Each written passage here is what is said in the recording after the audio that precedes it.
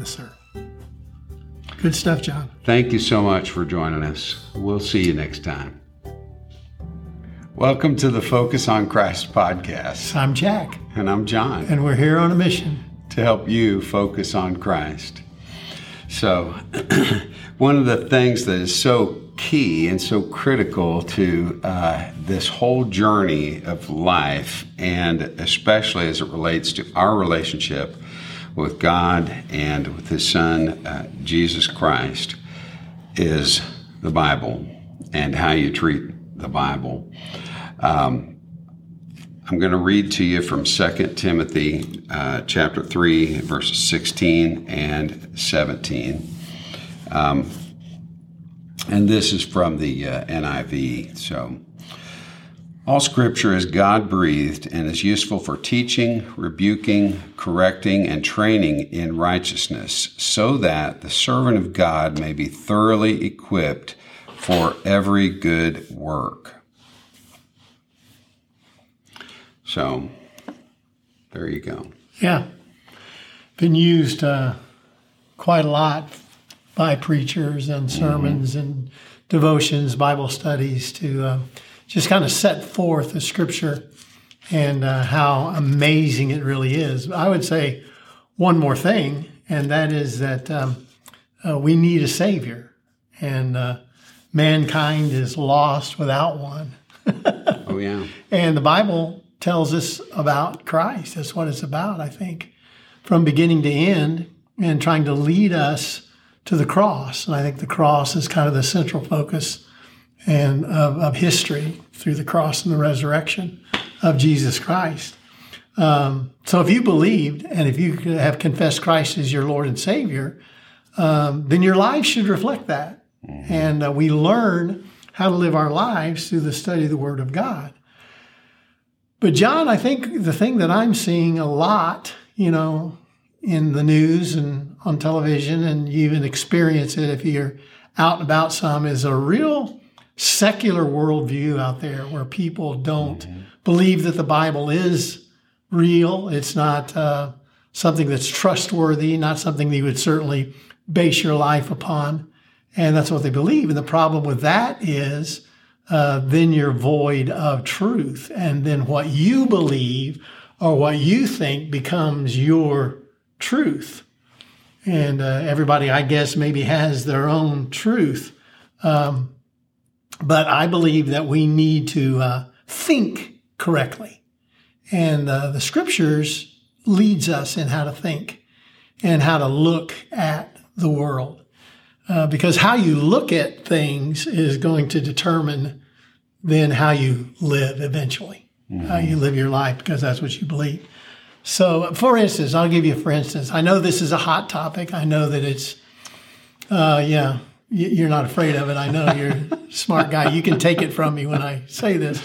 But for instance, there's a lot of discussion and disbelief of the fact that there is actually two genders, that there is male and female. But if you start with the Word of God, and if you look at Genesis chapter 3, the Bible, I think it's chapter 3, the Bible says that He made them male and female. So that pretty well settles it. It doesn't say there's a third or fourth or fifth or numerous kinds of genders. There's just male and female. And then I believe in Christian marriage. I believe that that's one man for one woman for the entire life. And I get that from the Scriptures. I believe that there's one people. I believe that we came from basically one couple. Their name was Adam and Eve. And there's just one people. And you look every day on TV and you see so many people screaming about racism and accusing people of racism for every little slip up in something they might say. And it's so difficult to know exactly what to say anymore without being accused of something that you don't mean. And so that's what I'm saying. So the way you look at it determines, how you're going to live your life. I believe in the sanctity of life. I've heard a political commercial that places abortion or what you would term as sanctity of life, or they call it anti-abortion, to put the negative on it. is a negative thing. Oh, he voted for that, and it's like, how could he possibly vote for? He's such an extreme right-wing person. Well, the reason I don't believe in abortion is because I believe that every baby begins life in the womb. And I get that from the scripture. So it sets the way you view the world, and it sets the way you then live your life. So I'll just start kind of with that. Sure. That's where my mind was thinking. I agree with that. Let me read another verse here, because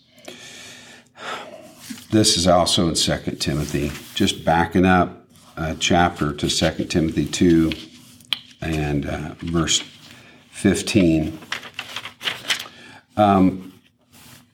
In fact, I'm going to read at verse 14.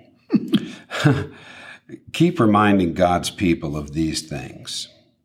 Warn them before God against quarreling about words. It is of no value and only ruins those who listen. Do your best to present yourself to God as one approved, a worker who does not need to be ashamed and who correctly handles the word of truth. When I grew up, the translation I remember said, who rightly divides the word of truth. King James, probably. Yeah, probably so. And, part of the question for me with that is, how do we do that?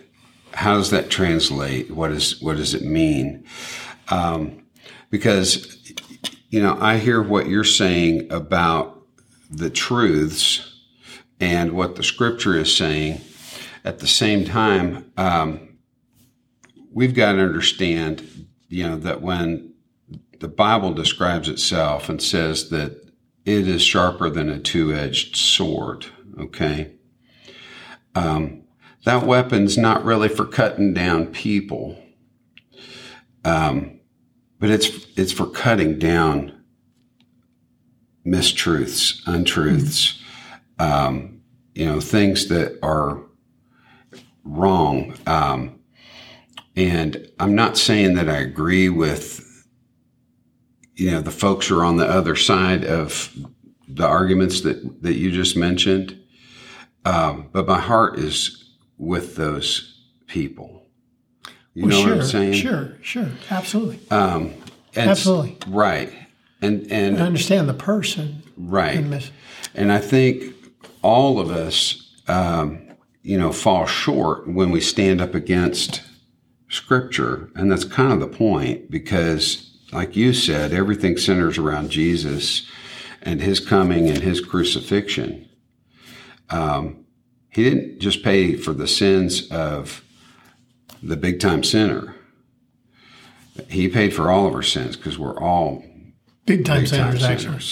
Well, do you know when the devil came to Adam and Eve in the garden, disguised, I guess, or in disguise as a serpent, a talking serpent?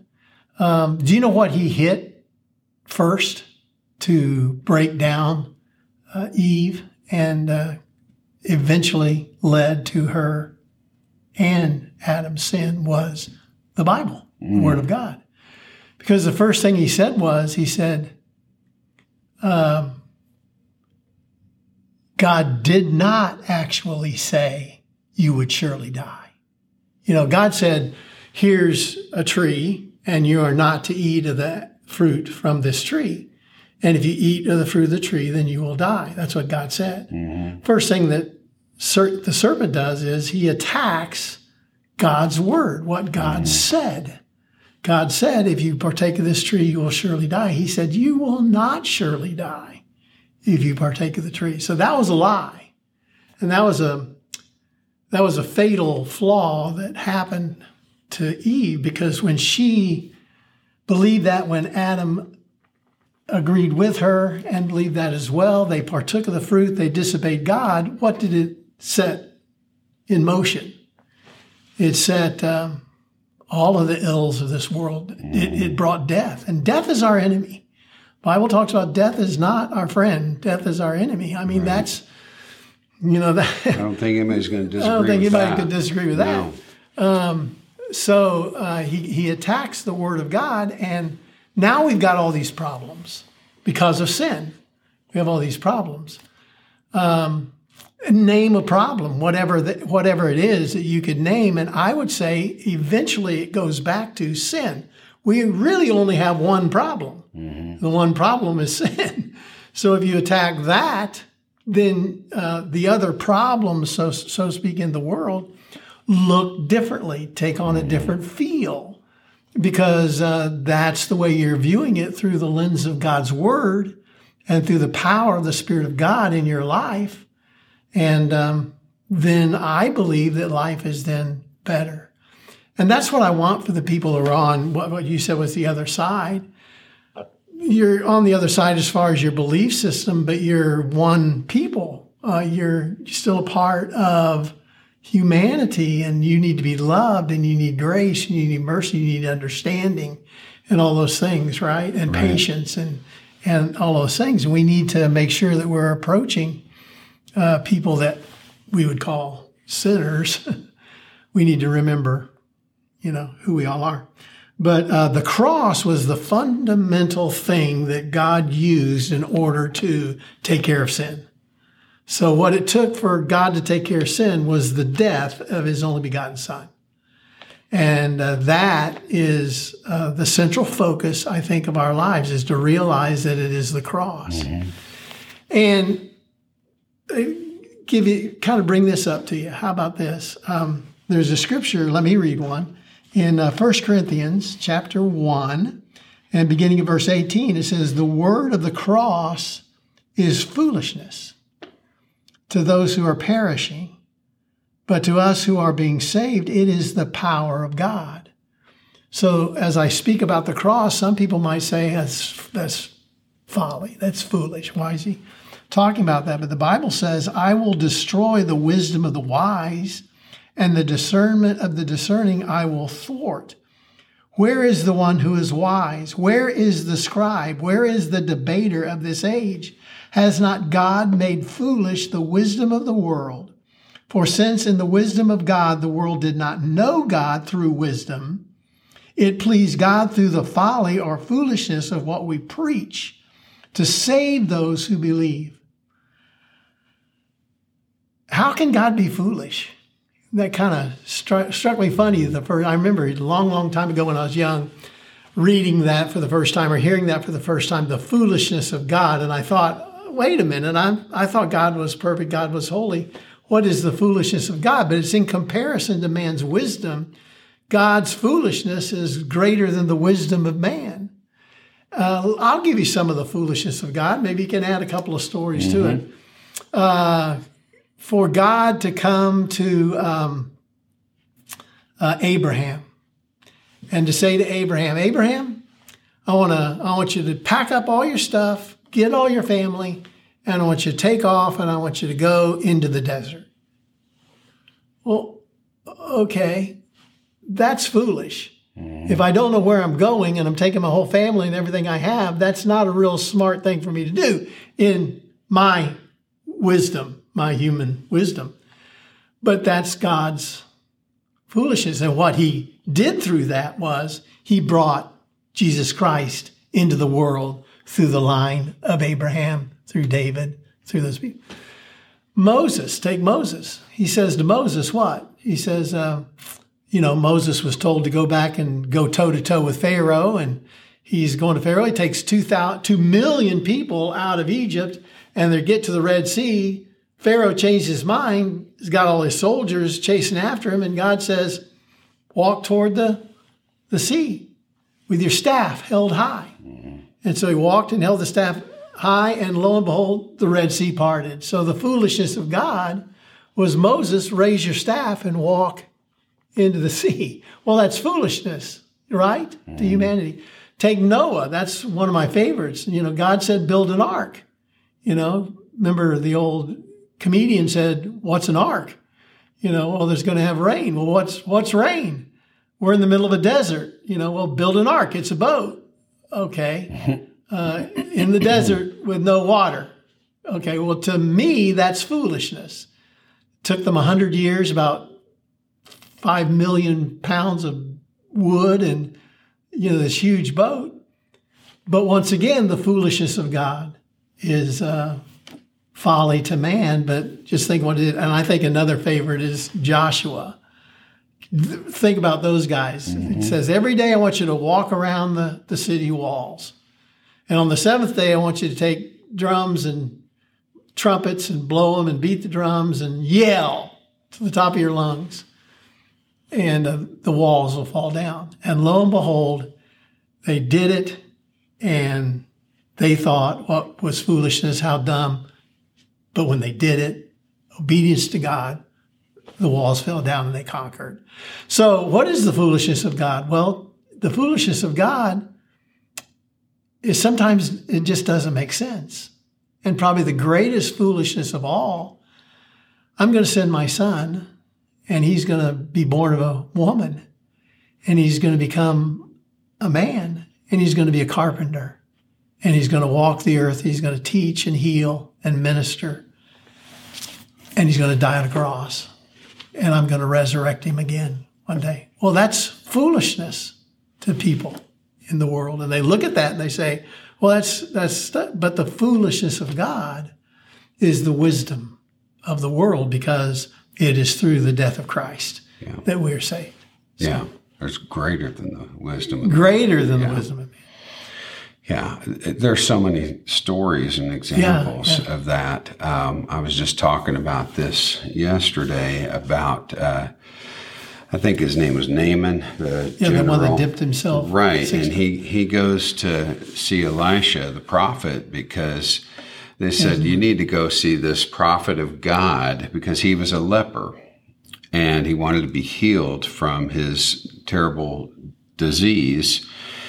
So they go to talk to Elisha, and he's expecting, this reception because he's a big-time leader. Right, and Elisha sends his servant out to talk to him. And the servant says, he says, go wash yourself 7 times in the Jordan River. See ya. and of course, Naaman's like, what? I came all this way. I'm expecting this prophet to do something. And then his servant says, what's it going to hurt to try? I mean, I know it sounds ridiculous, but let's do it. And so I'm thinking dip 1 time, 2 times. This is getting ridiculous. Yeah, or 3 times. Why the Jordan River? Why not? But anyway, he did it. And then he's cleansed. Okay.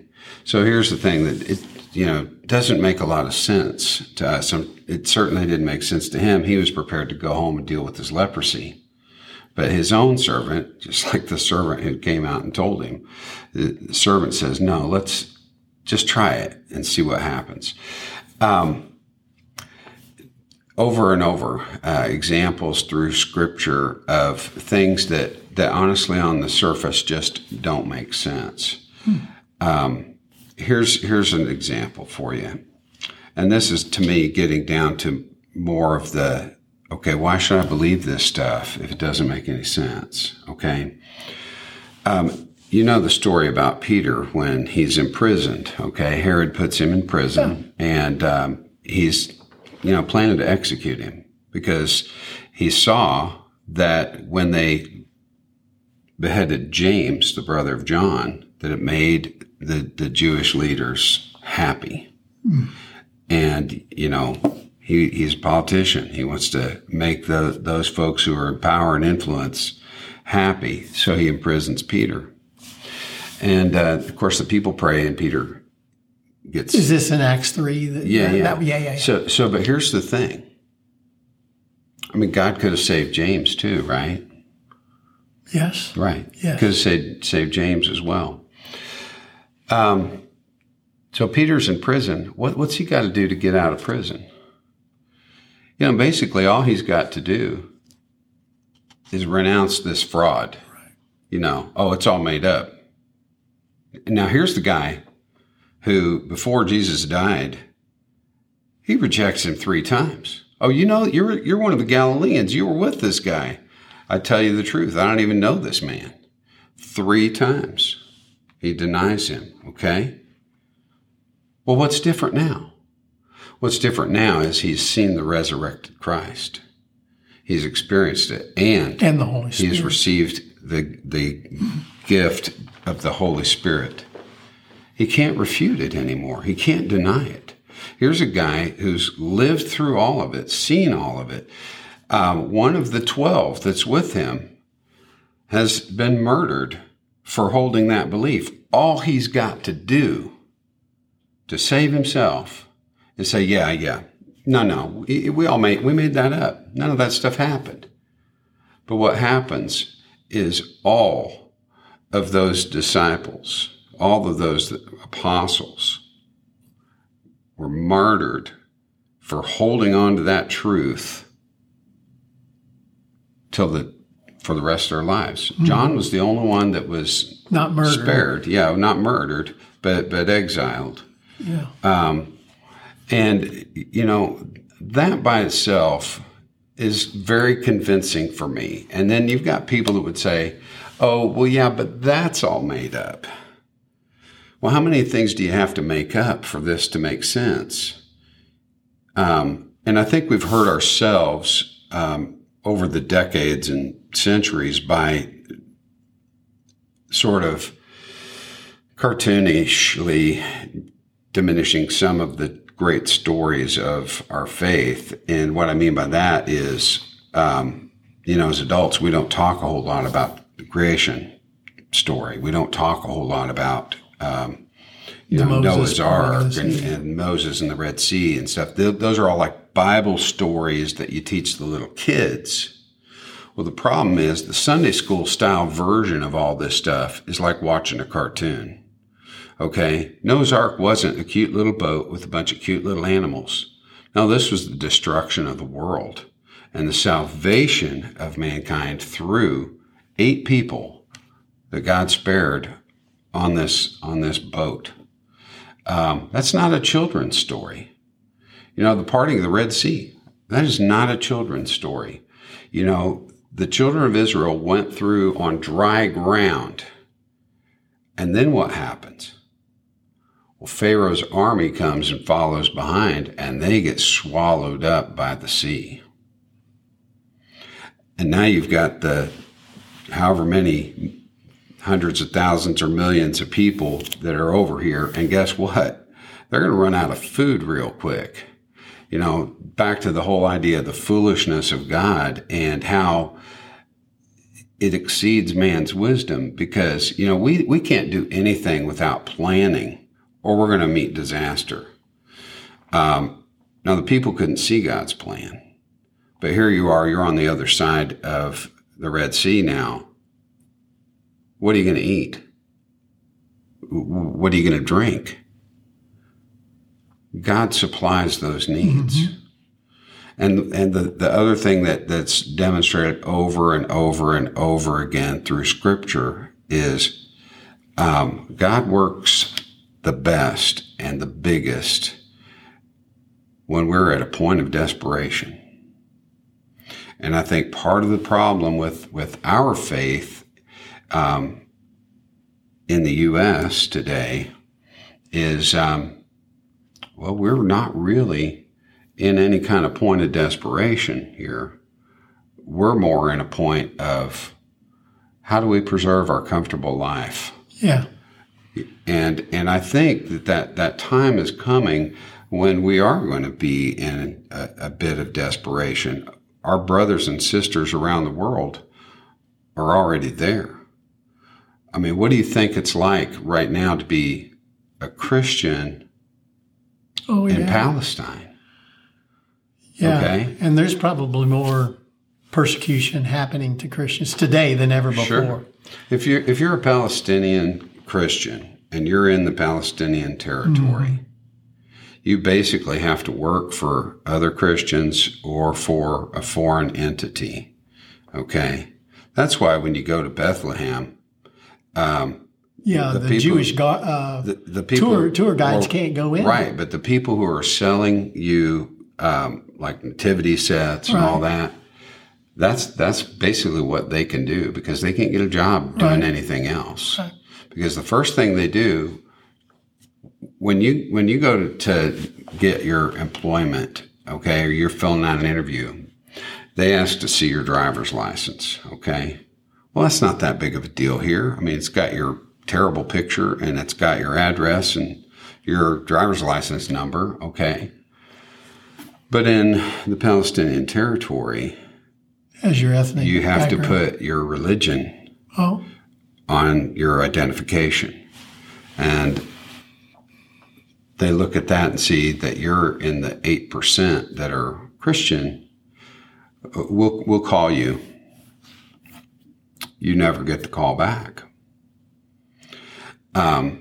That's what it's like under normal circumstances. But imagine now. And I didn't mean to go off on this tangent. It's just coming into my mind. But imagine now what it's like to be a Christian there. Because you've got Christians here that are voicing with Israel, hey, and let's do something about the Palestinians. You know, and they're not talking about stopping with Hamas. You know, I'm seeing tweets or whatever they call them now that are basically calling for genocide. And it's like, that's wrong on any side, period. But you can't lump all those folks into a group and treat them as subhuman. No. And on both of those counts, right, the Scripture gives us the answer. The answer to genocide is obviously, love others, right. Be a good neighbor, the good Samaritan. Whatever story you want to find in there, you'll find it. And I think a lot of times, I don't know if you've ever been in a pretty strong discussion with someone self-described atheist. I have several times. And what typically is wanted to be done is to get you away from the Bible, take the Bible away. Sure. And a lot of Christians will allow that to happen. Well, I can't even get into a viable discussion with you if I don't have the Bible, because all I've got without the Bible is just my thoughts, and those are so foolish and, ignorant, I can't even talk to you. So what I do instead is I question them about, why do you not believe in the Bible? Mm-hmm. And go that way. Well, have you studied the Bible? Did you know this is what the Scripture says? Where is your hope? And begin to question them about life without the Bible instead of allowing them to take the Bible away. Typically they will get to the place where they will say, well, you're intolerant and you have a lot of hate speech. I said, well, why do you say that? Well, because you see there's only one way. I said, and we are the people who allow everyone. And, I said, well, no, you don't. Well, yes, we do. We're very tolerant. I said, no, you aren't. You're more intolerant than I am. What do you mean? Well, you're intolerant against me. And it's proven by this discussion. And so the Scriptures, you have to go to the Scriptures. Anyone who calls themselves a Christian that wants to do any kind of genocide, I would really have to question through their fruit the validity of their salvation. Sure. Because, Jesus came to seek and to save the lost. For Christ loved the world. God so loved the world that he gave his only begotten Son, so that people might believe in him to eternal life. He did not come. He doesn't wish that anyone should perish, but all come to repentance. You have to know that God loves us to him. And we need to be loving and not, vengeance is mine, saith the Lord, I will repay. It's not up to us to repay. And when anyone stands up and does a Christ-like thing, which what he did was he opened not his mouth, but allowed the hatred and the vitriol and the hate speech and all of that to crash down upon him so that he could then die for our sins, for our feelings of genocide or whatever sin is within us. And I know that from the Word of God, so I can't enter into any of these discussions without this right here. 1 Corinthians 1:25 said, the foolishness of God is wiser than man's wisdom, and the weakness of God is stronger than man's strength. Stronger than man's strength, his weakness. God is not weak. He is not foolish.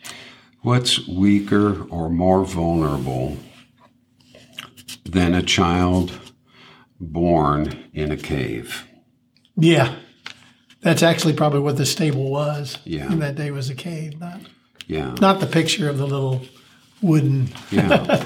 You know, the scripture doesn't say there was no room in the inn. It says there was no room for them in the inn. Now, that doesn't necessarily mean what I'm implying, which is why the for them?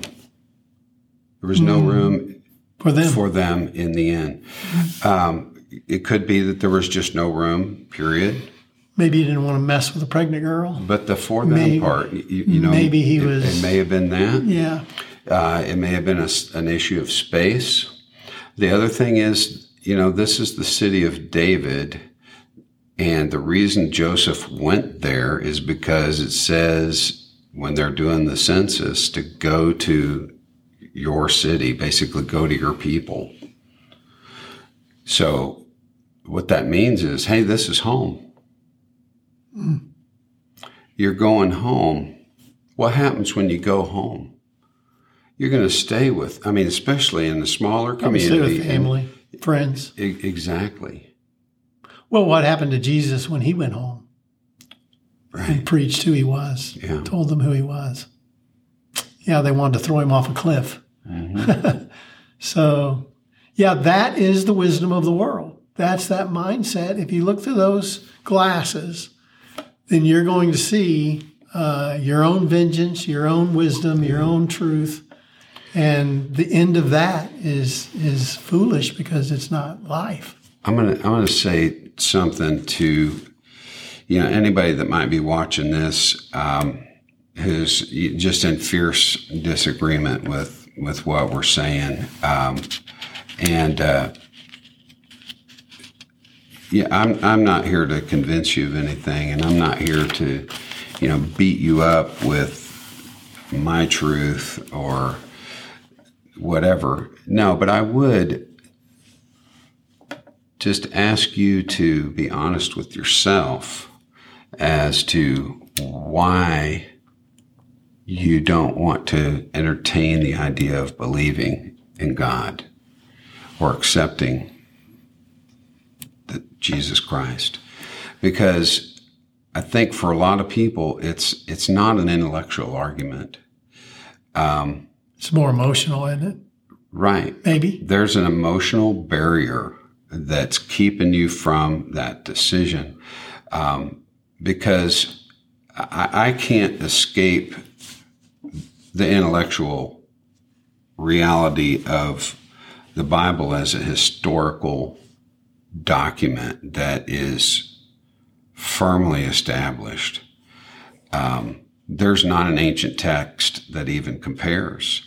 And the historical figure of Jesus, there's too many extra biblical accounts and things that place him in time. And even, some profound and well-known atheists will tell you, oh yeah, Jesus was, born in Israel, in Bethlehem, and he lived and died. He was a real man.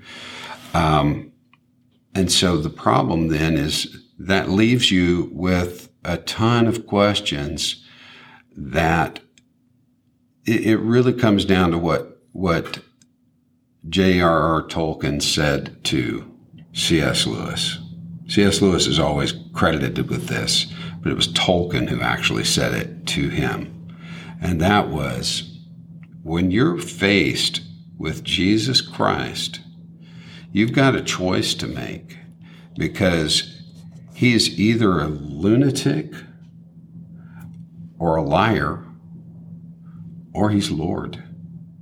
He's either who he said he was, he's flat out lying, or he was just a crazy man. You can't say, oh, he was a good teacher, or he was a philosopher.